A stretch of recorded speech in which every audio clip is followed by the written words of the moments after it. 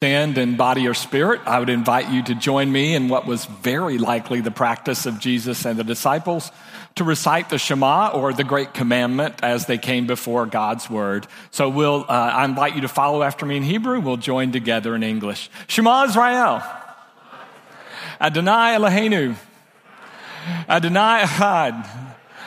Hear, O Israel, the Lord is our God, the Lord alone. Love the Lord your God with all your heart and with all your soul and with all your strength, and love your neighbor as yourself. As Lindsay mentioned, our scripture this morning is Genesis, and it is about God working in the dirt. We're going to begin in the second part of verse 4 of chapter 2.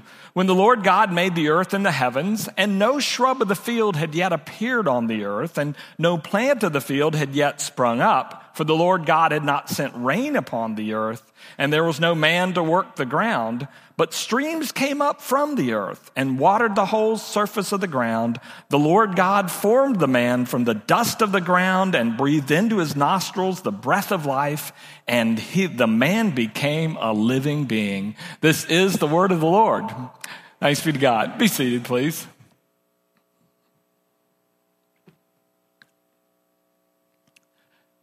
This week, when the pastors were talking about this account of creation in chapter 2, our attention got turned to the work of Old Testament professor Matthew Schlemm. And Matt Schlemm's important as an Old Testament professor, but he's more important because his in-laws are on the front row, Roger and Ruth Ann Lind. But he talked about creation account, and he reminded us of a routine some years ago. I wouldn't show it to the children because of the language, but essentially it's about Humpty Dumpty. And a comedian, Ricky Gervais, who of course was famous for The Office in the UK and bringing The Office television show to the United States, is talking about Humpty Dumpty. You'll remember Humpty Dumpty, right? Humpty Dumpty sat on a wall. Humpty Dumpty had a great fall, and all the king's horses and all the king's men couldn't put Humpty Dumpty back together again.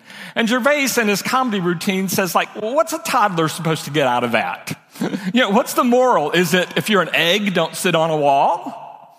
Or he said, or is the moral, never send horses to perform a medical procedure?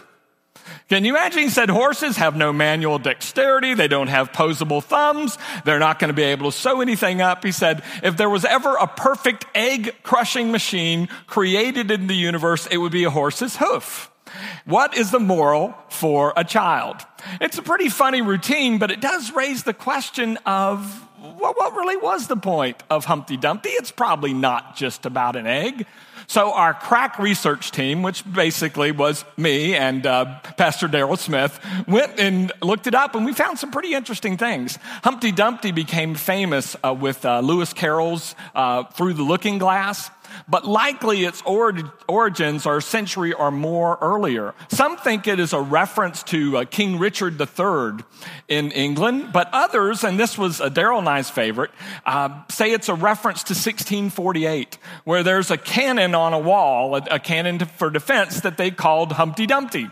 And when the fort fell under siege, a cannon shot hit the wall, and so guess what? Humpty Dumpty had a great fall, and so that might have been about that. The reason I tell you that is when we get the picture in Genesis this morning about God playing in the dirt, one way we can look at it is say, okay, it's about the composition of a human being. Somehow we're many parts dirt. Or is it really about something more than that? Could there be more to the story of God playing in the dirt? So I wanted to just offer you a few suggestions this morning. It's not exhaustive at all, but just some thoughts about what this story might be telling us. Just as there's more to Humpty Dumpty than a story of an egg, there's more to this account of humans than just our actual composition.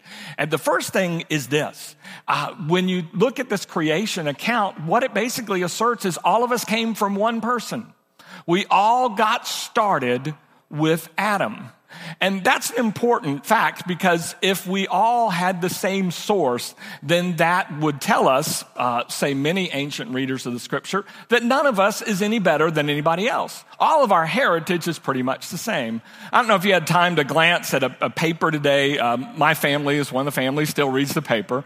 But the front page was about the descendants of Davy Crockett are descending upon the Alamo to, of course, offer their feedback on the Alamo plans. And that's important, and Davy Crockett's important.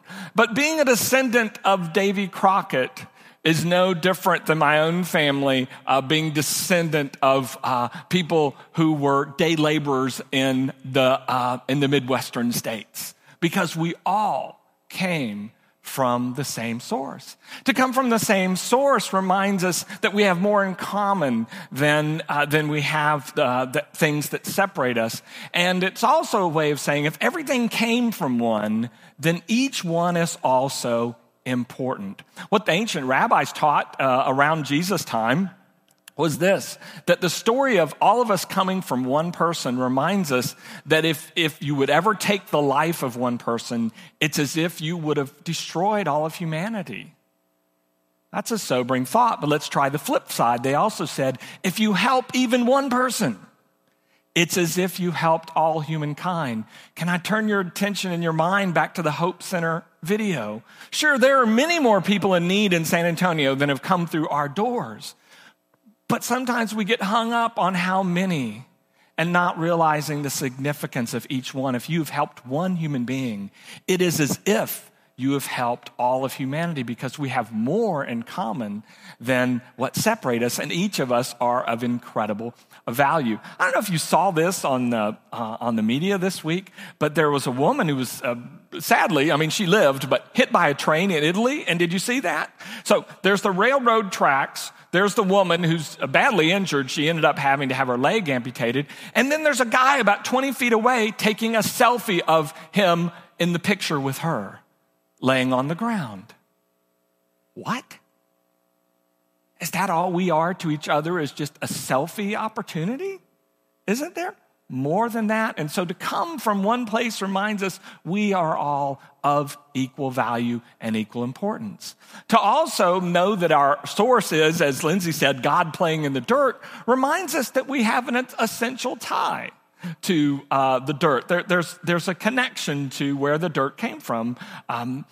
There's a tie between humans and creation, or humans and the earth. In fact, I think as a city person, born pretty much in a city, I was born in Oakland, California, raised most of my life in cities, sometimes I forget the essential connection between a human being and the ground. The fact of the matter in creation is they're tied so closely that without the ground and the earth, human beings have nothing to eat. And yet without human beings to work and till the ground doesn't get to fulfill its highest purpose and bring forth abundant fruit and yield life. So there's a tie. We need creation, and creation needs us. Chapter 1 is a beautiful account of creation. It's a little bit like a pyramid. There's the darkness, and now there's light, and there's waters covering the earth, and there's dry ground, then there's plant, then there's animals, and it's like it keeps going higher until the first human being is created at the end of chapter 1. It's like we're at the top of a pyramid.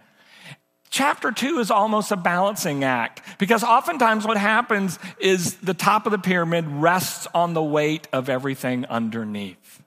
And the top of the pyramid enjoys the fruits of everything underneath. And in this picture, one scholar said it's almost like the human being is in the center of a circle. The human being is the center, to be sure, but it has these co-relationships with the animals and with the earth, and of course, with one another. Life is not there for us just to use, abuse. Life is there for us to cultivate and to have a relationship that it benefits basically both parties. I'm reminded of an old story John Claypool told about a 5-year-old who made, as a part of an art project for Mother's Day, a vase for his mother. And so he presented it to her. Of course, she made appropriate excitement about the gift because it was a wonderful gift. And when Dad came home in the driveway, the child who made the vase wanted Dad to see the vase. So with great excitement, he grabbed the vase, began to run toward his father, lost his balance. The vase hit the ground and cracked and went to many pieces. The child began to cry. The father quickly surveyed the situation and said to his son, "Oh, don't worry, it doesn't matter." Mother took a different tack. She said, "It does matter.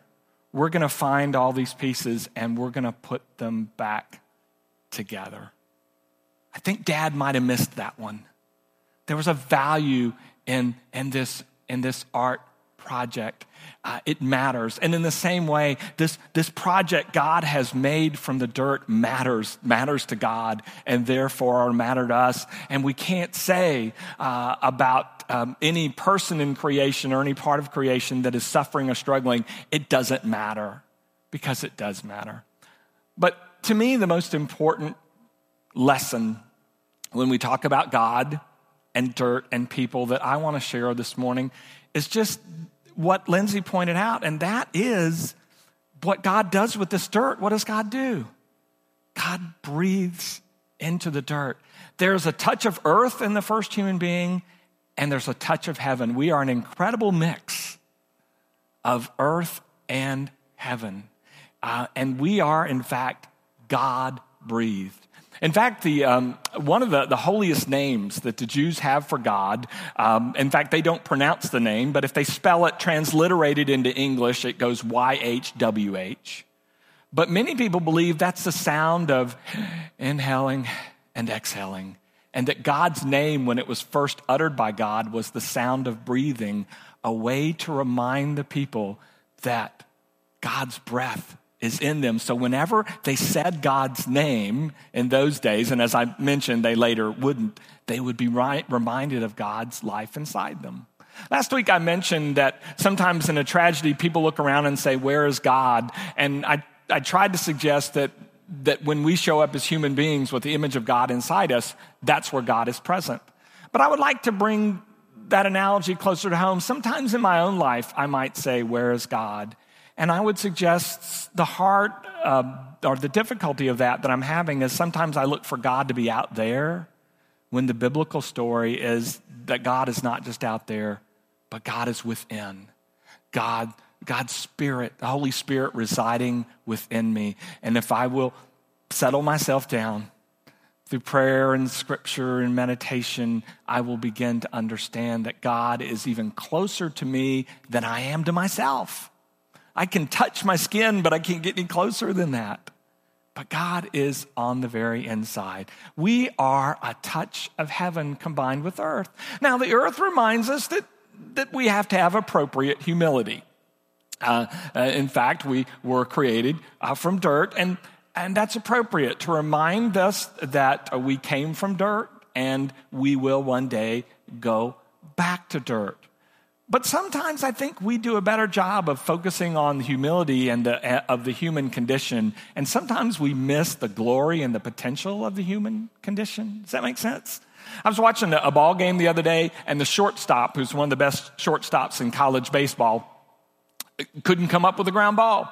And so the announcer talks about how good the shortstop is and said, "Well, I guess that proves he's only human." He misses 1 out of 100. Well, what is he the other 99? Is he extraterrestrial? Is he an alien? No, human beings are capable not only of mistakes, but great potential. I am not a mental health professional, but as a theologian, I look at some of the things that happened in our country and world this week when people take their own life, and I wonder if we as a church have done too good a job reminding people of their sin and not a good enough job reminding them that God is within them and they have an amazing potential to be a part of this world. There's a famous story of a rabbi that used to walk around and carry 2 pieces of paper in the rabbi's pocket. And on one of the pieces of papers, it said this: "Remember, you came from dust, and to dust you shall return." But the other piece of paper he carried said this: remember, for you, the entire universe was created. And we have to keep those both.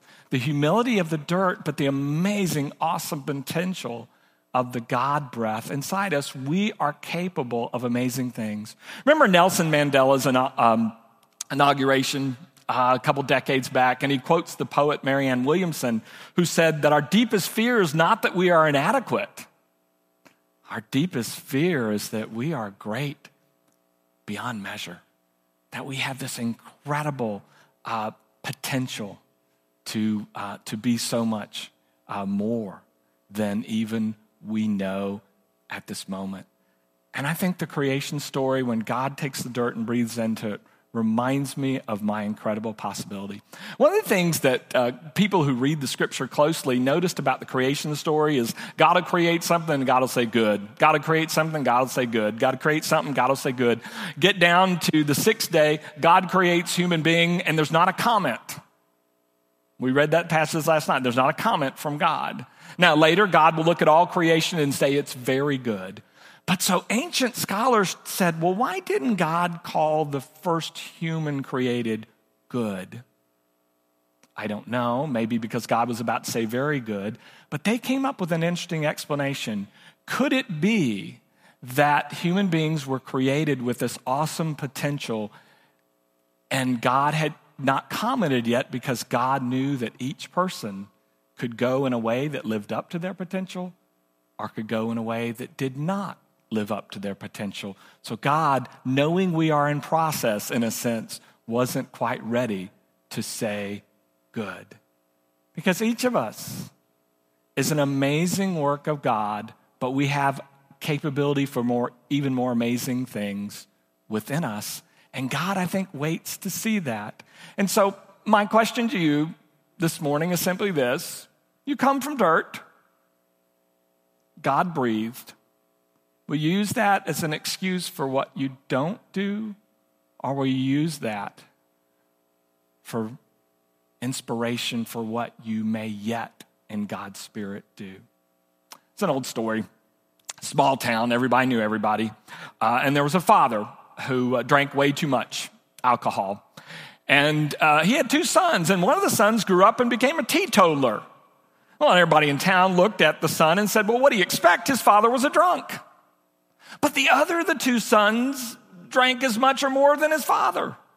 And everybody in the small town looked at the other son and said, what do you expect? His father was a drunk.